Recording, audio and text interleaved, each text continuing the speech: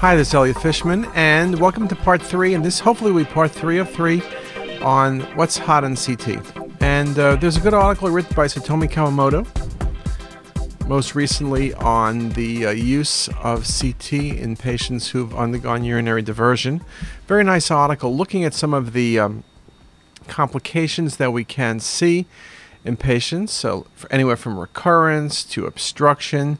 Again, urinary diversion procedures typically improve or replace function of urinary bladder in patients with either cancer, neurogenic bladder dysfunction, detrusor overactivity, or chronic inflammatory disease.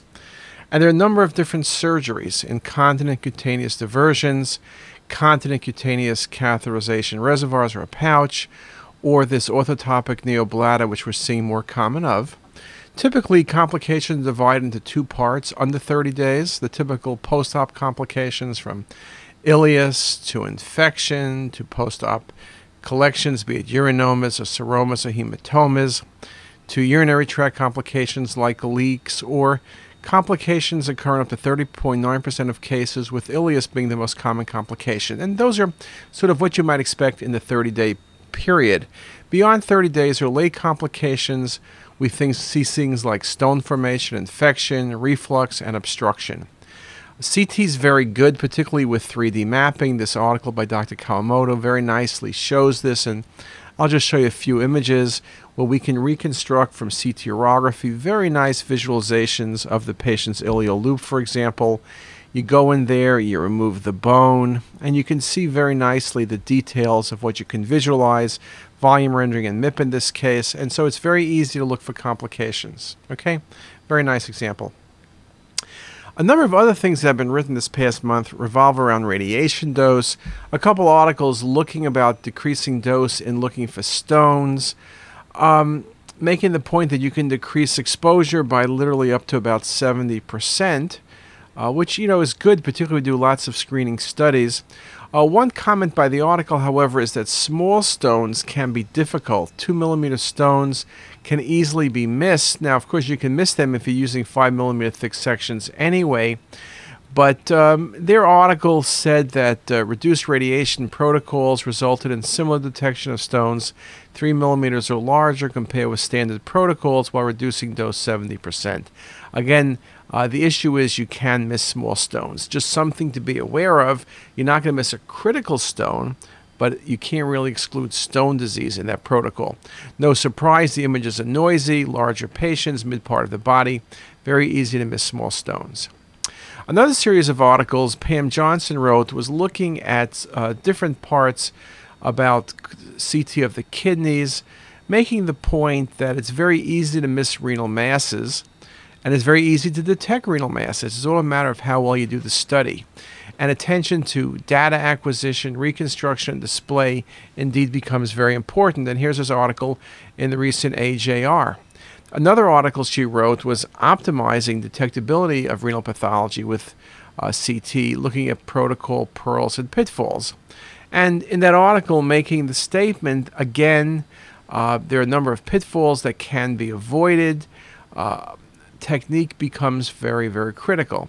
Some points made in the article, and I just had a few of the points, and it's worthwhile reading. Underdistension or inadequate opacification of the ureter can prevent missing of small transitional cell carcinomas. Again, we talk about 5 minutes to 6 minutes post-injection is a good timing. If you get very late images, then the images may show artifact because the contrast is too dense, and then you're in danger of missing small lesions for that reason. So, again, those are one of the pitfall areas. Article also talked about altered perfusion on nephrographic or expiratory contrast enhanced acquisitions, what actually appears regions of hyperattenuation if you image later. And I thought I'd show you a good example of that. Here was a patient with a chest CT, and this was the lowest scan. And we saw changes in the right kidney. We felt this was probably due to pyelonephritis. Here was the actual coronal views. That's a very good call. But the referring docs had no suspicions for pyelonephritis, although it was eventually proven, and eventually the urinalysis is positive. But here's the delayed scans, and you can see the patchy increased areas of contrast in the patient's right kidney correspond very nicely to what was the areas of decreased attenuation on the early phase imaging. And here's just a few more images axially and coronally. So if you do get delayed scans ever, for whatever reason, or you have a patient who had a prior CT or MR scan, and you see this retention of contrast in this type of pattern, you better be thinking about acute pyelonephritis. The articles also looked at different things, looking at different phases, what phases would be good for specific things, and again, looking at non-contrast CTs, where it would be helpful, from high-density renal cystic renal calculi, looking at early phase imaging, which we've spoken about before, looking at arterial structures, looking at vascularity and changes in perfusion, while a bit later in the nephrographic phase, we think about pyelonephritis, we think about venous structures from renal vein to IVC. And then, of course, later phase, we talk about transitional cell and things that are best seen on late phase imaging. So again, very, very important thing to be aware of, and again, a very nice article to review. There are also articles looking at partial nephrectomy. We see lots of partial nephrectomy these days. We also see lots of RF ablation, talking about the different findings that can occur, talking about, of course, what happens later on. Most findings that we see early are fluid collection, seromas, hematomas. Again, looking at some of the things, not to confuse them with tumor recurrence. And Heck makes the point that almost all post-operative collections decrease in size or completely resolve over time. Collections after laparoscopic surgery may persist longer, some up to 3 years. So again, making the point is be very careful before you call recurrence. And post-partial nephrectomy, kidney displacement, perinephric stranding, parenchymal defect, non-fat containing postoperative collection, significant more posterior renal displacement are all normal findings. And again, you could see these 2 or 3 years out. Be very careful in terms of calling recurrence. Another article that makes this point about confusion post-procedure relates to post-RF ablation and talks about something called the halo sign. That a halo sign can persist over time. Now, what's a halo sign? Well, it's this low density around an area of ablation of fat, which almost, when you look quickly, looks like an angiomyolipoma. And you can see this article makes the point that you can confuse it with an AML if you're not familiar with RFA post-procedure appearances. I don't think you should have that problem because you have a history, but halo sign definition. Post-ablation appearance has been described previously as a band or a halo, a fibrotic halo of fat, and a bullseye surrounding treated renal tumors. And again, the point they made is not to confuse it with other processes. And just to show you an example, here it is in the right kidney, non-contrast. There you see the ablation zone, which has a bit of high density present. Here it is again on arterial phase imaging. And here it is arterial phase in coronal display. And here it is on the later phase. So you can see very nice rim, fat, hypodense. When you see this, it means the patient has no recurrence. Do not confuse it with recurrence. It's a halo sign. Very nice example. Classic post-RF ablation, normal finding. What else have I read this last couple of months? Trauma, a number of different articles about trauma, looking at a number of different things, talking about pelvic injury. Remember, we spoke about pelvic trauma before. Again, making the point that it's very important in terms of morbidity and mortality. 40% of patients with pelvic fractures have a major bleed. Mortality up to 15% in this population, and death from hemorrhage typically occurs early. There's a range of vascular injuries from extravasation, arterial, to occlusion, to intimal injury, to pseudoaneurysms, AV fistula, and even venous phase imaging. And this article and an article by Cortez does make the point that pelvic CT angiography is extremely important in this group of patients. And we've made the point before that CTA can find all of these complications. And it's important to recognize that it's very easy for complications to be missed on a non-contrast CT. So using contrast is very helpful, and again, from a dose perspective, can indeed be very helpful. Other articles this month also looked at bladder trauma, looking at the different categories from contusion to intraperitoneal rupture to extraperitoneal rupture to combined injury. And some of the facts: 80% of patients with bladder injuries due to trauma have pelvic fractures. Approximately 30% of patients with pelvic fractures have bladder injury. So you can see when you have a pelvic fracture, you need to be very, very careful. The dome is most commonly injured with trauma and is the weakest part of the bladder. And intraperitoneal injuries are about 1/3 of bladder injuries, and extraperitoneal about 2/3. Now, I mentioned bladder trauma, and this is typically when you think about MVAs, but we also see bladder trauma other situations. We've seen a number of cases in patients with robotic prostatectomies. You need to have high suspicion. Here's non-contrast CT. There's some fluid in the pelvis. Maybe that's just some blood. Here it is sagittally. But once you do a CT cystogram, 500 cc's of contrast dripped under gravity into the bladder, you can see very nicely in this case there's extraperitoneal and intraperitoneal contrast extravasation. And the intraperitoneal component is particularly impressive in this example. Very important, we see the prostatic injuries at the base of the bladder. Often in the prostatic urethra is where the process occurs. And you can see it very nicely in this example. Last thing I'll comment on, or I think the last thing, is vascular applications. And just to look at a few things you might want to think about. We do something called DIP flap planning at Hopkins. It's basically preoperative breast reconstructive surgery planning, looking to find the deep inferior epigastric arteries. The deep inferior epigastric artery supplies perforators that go through the rectus abdominis muscle. And this is what the surgeon needs to find when they're going to do procedures. Article by Clavero. MDCT provides valuable information before surgery about the arterial anatomy of the inferior abdominal wall. It enables accurate identification of the most suitable dominant perforator vessel and makes surgical perforator flap procedures faster and safer. In fact, in this article, they mentioned the average time saved per patient is 1 hour and 40 minutes. And plus, you had a reduction in surgical complications and post-surgical complications. So very, very important to look at this. The elevation of the flap lasted an average of 4 hours because the step included dissection, selecting the vessel, dissection, now under 2 hours. So again, very, very important, very good article about this.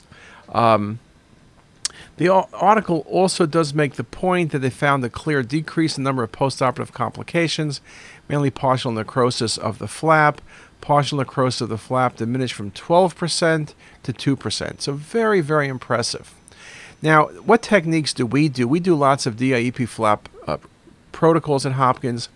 100 ml of Visipake injected at 4 cc's. We scanned from about 5 cm above the umbilicus to the lesser trochanter. Scan delay of about 30 seconds or triggered at about 200 depending on the system. Thin sections are used for reconstructions. And a couple articles from Hopkins. Our experience, our first 23 flaps, the reconstruction plan changed in three patients, or 18%.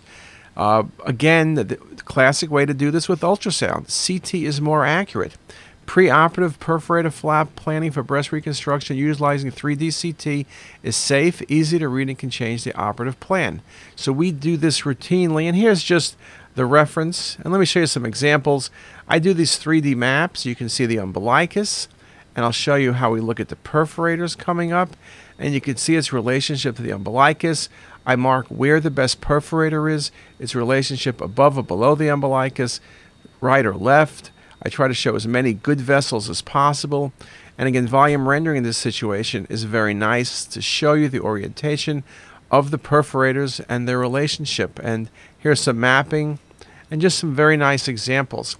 Another thing we're able to do, and this is in press in an article, is calculate the volume of what that flap would look like. We can use a volume program to determine what the volume of the flap would be. And this is well over 95% correlated with what we can see at surgery. So now surgeons can determine in advance what size flap they want. Will it be enough? Will it be the right size? So again, preoperative planning becomes very important. So a really good application and something we're looking at much more commonly. The last thing I'll comment on, and I think every cutting-edge talk these days needs to look at radiation dose. Just a few points. Everyone's looking at the ways of decreasing dose without decreasing quality of study. So some examples.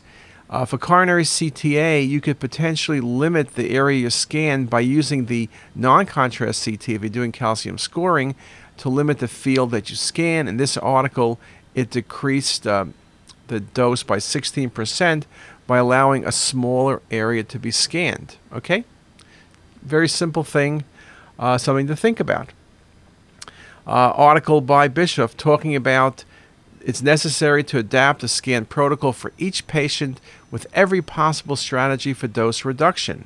And in fact, a combination of several dose reduction algorithms is often feasible. So little things help a lot. So for example, ECG-controlled tube current modulation, adaptive pitch, 100 kV, sequential scanning, large detectors, high pitch mode are all things that can be done. And you can see when you do these, indeed, it can be very, very helpful. We want to make certain that we do the most accurate thing possible. I showed you this before about looking at stone studies, decreasing dose from 100 to 30 MAS, decreased the dose by about 70%. We mentioned some of the limitations, particularly for small stones, so I will not go through that again. But just to be aware, these are the possibility of things we look at. Finally, an article by Strauss, an article that I think everybody should look at, looking at 10 steps for radiologists and techs to improve image quality or maintain image quality while reducing dose. Number one thing is increased awareness and understanding of CT radiation dose issues among technologists. Very important. And you can see the things that are mentioned: accreditation, appropriate imaging strategies, baseline radiation dose, child sizing studies. These comments are made for children, but are also made for the adults. The best study is a study that's designed specifically for that patient. So again, very, very important things to recognize. We also recognize practically that different scanners give different doses, and there was an article by Jaffe making the point that in their institution, depending what scanner they used, the protocols varied by mean effective dose for PE studies range from 9.9 to 18.5 millisieverts, and for chest, abdomen, pelvis from 6.7 to 18.5. And one scanner was better than the other. Now, this will vary institution by institution, but it does make the point that we need to look and get the best scanners with the lowest dose in order to optimize our protocols. So again, you may only have one scanner, and so you need to optimize it for that scanner. But it does make the point that in the future, I think we'll be buying scanners very commonly to look at the best dose that is indeed possible. So hopefully I've showed you a number of things. Here's a picture of the Great Wall when I was in China a couple weeks ago. Hopefully we have some really good pearls, some really good pitfalls to avoid, some comments about radiation dose, and some things that really we need to think about on a daily basis. And with that, have a great day.